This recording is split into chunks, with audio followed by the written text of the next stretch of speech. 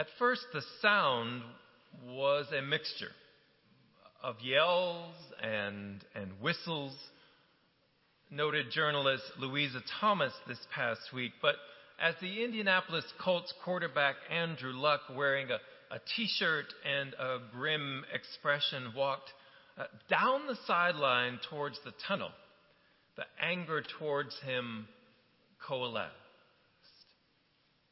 And why were fans angry? Well, news had broken that Luck would shortly announce his retirement from the NFL. Some of the Colts fans in attendance at the game apparently believed that he had betrayed them. I'd be lying if I didn't hear the reaction Luck told reporters as he answered questions about his decision to retire at age 29. So who is Andrew Luck?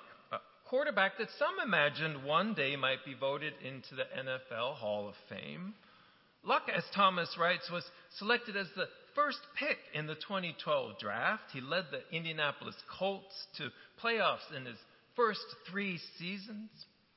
But he missed much of the 2015 and the 2017 season with injuries. Last year, he had one of his best seasons, and the Colts were sleeper picks to make the Super Bowl this year. Everything depended on Andrew Luck. So what happened?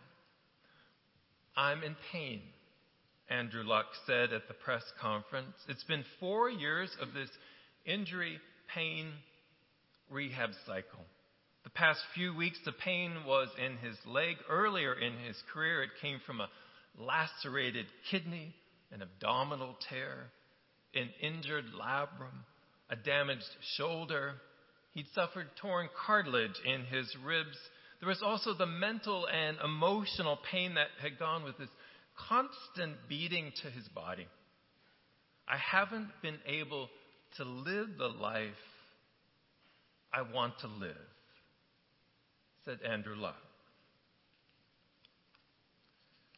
This morning we begin our fall series, Flourish, 9 Keys to Practicing Our Faith. Our inspiration is a study that Harvard University supported called the Human Flourishing Project, where researchers investigated the impact of a faith community, attending worship, being engaged in spiritual practices, and what that impact can have on our ability to, for example, steer clear of mental health issues or depression or addiction.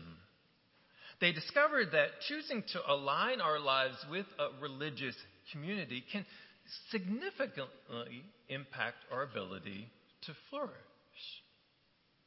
So over the coming weeks, we are going to reflect on specific practices of faith that our community affirms and embraces and teaches. In other words, this fall we are going to explore how we can flourish.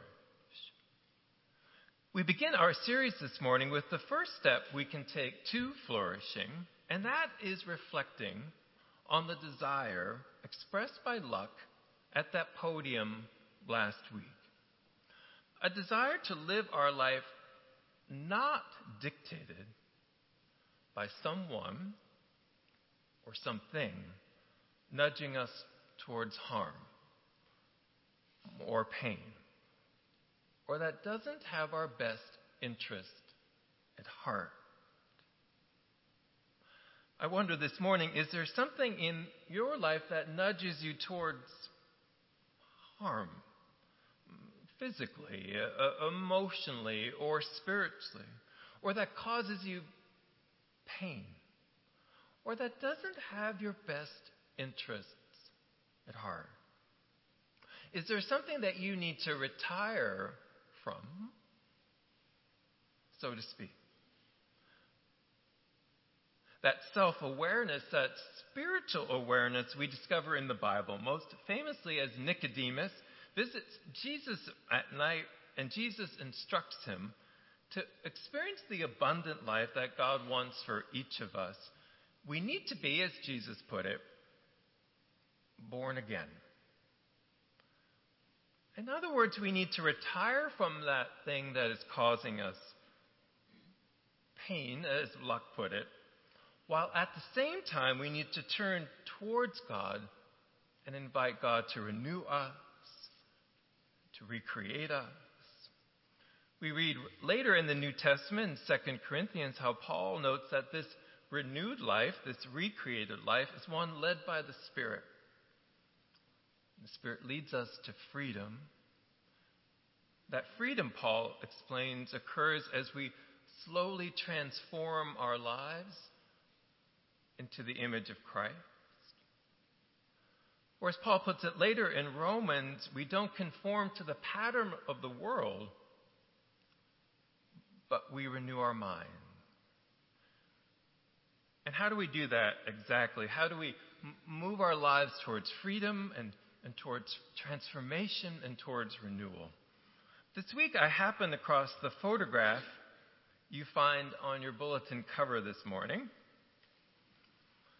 Do you know what that image depicts?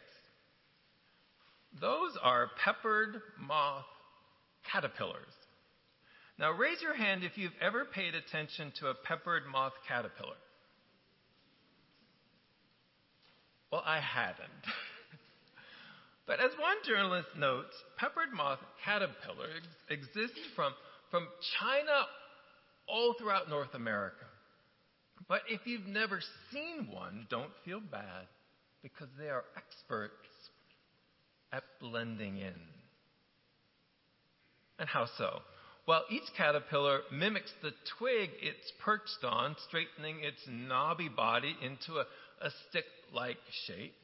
It also changes its hue to match the twig's color, birch white, dark oak brown, or willow green. You can see an example of that on our bulletin cover, which all sounds sort of interesting. But no doubt we've all heard of chameleons and other animals that can change colors to blend into their environment to avoid predators. Well, what scientists discovered this month is a peppered moth caterpillar can do it blindfolded. Literally. They sense the color of their surroundings, not only with their eyes, but with their skin. Let that sink in for a moment. And how did they figure out caterpillars can adapt to an environment with their skin?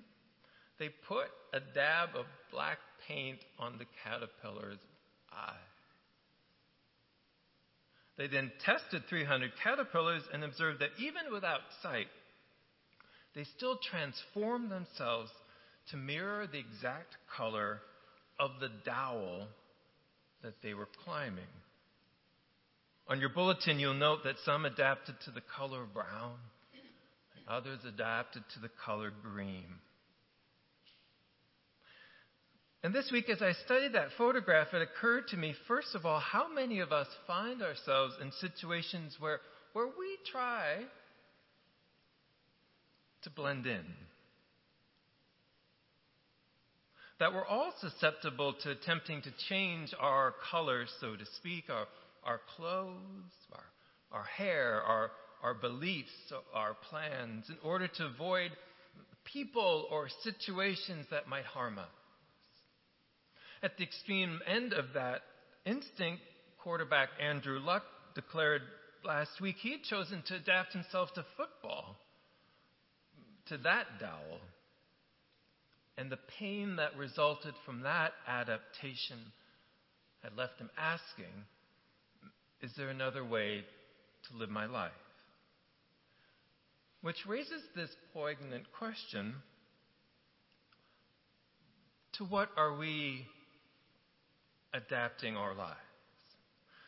To what dowel are we attaching ourselves to, adapting ourselves to, so our colors mirror and match?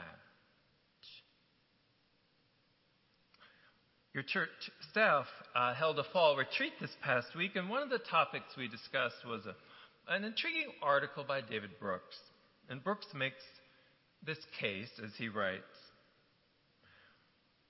there's some sort of hard to define spiritual crisis in our land, he writes, which shows up in rising depression rates, rising mental health problems, and addictive behaviors, which is what the Harvard Flourishing study investigated. Brooks then points readers to the work of the Pew Research Center, where in a survey people describe their lives like this.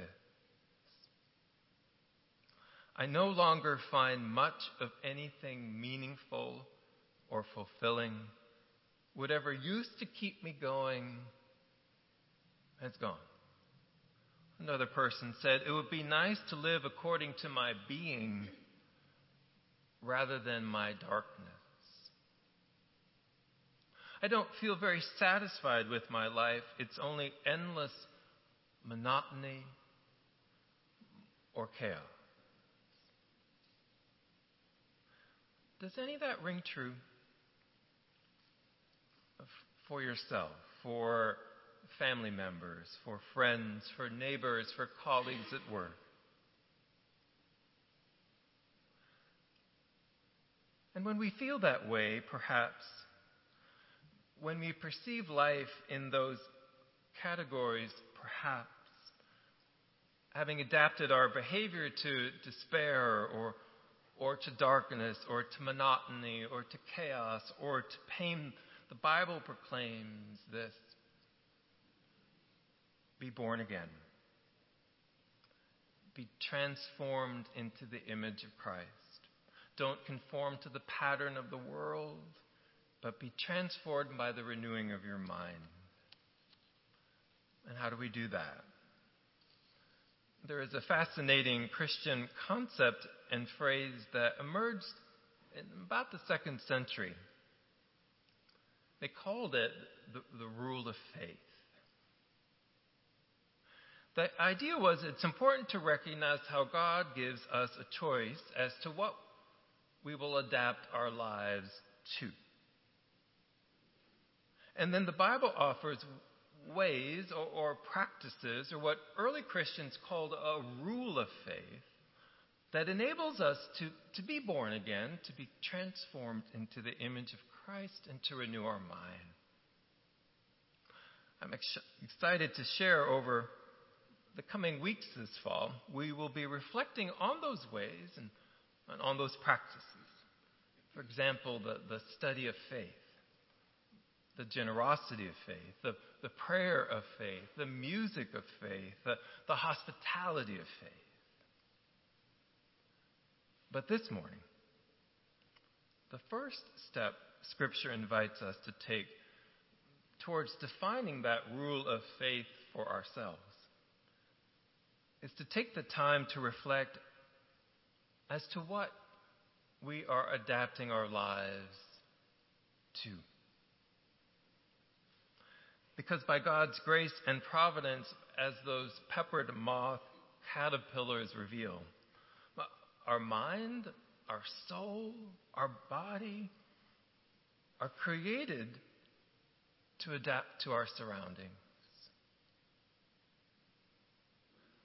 So this morning, if you sense there is something in your life you need to retire from, perhaps Andrew Luck inspires us to do just that.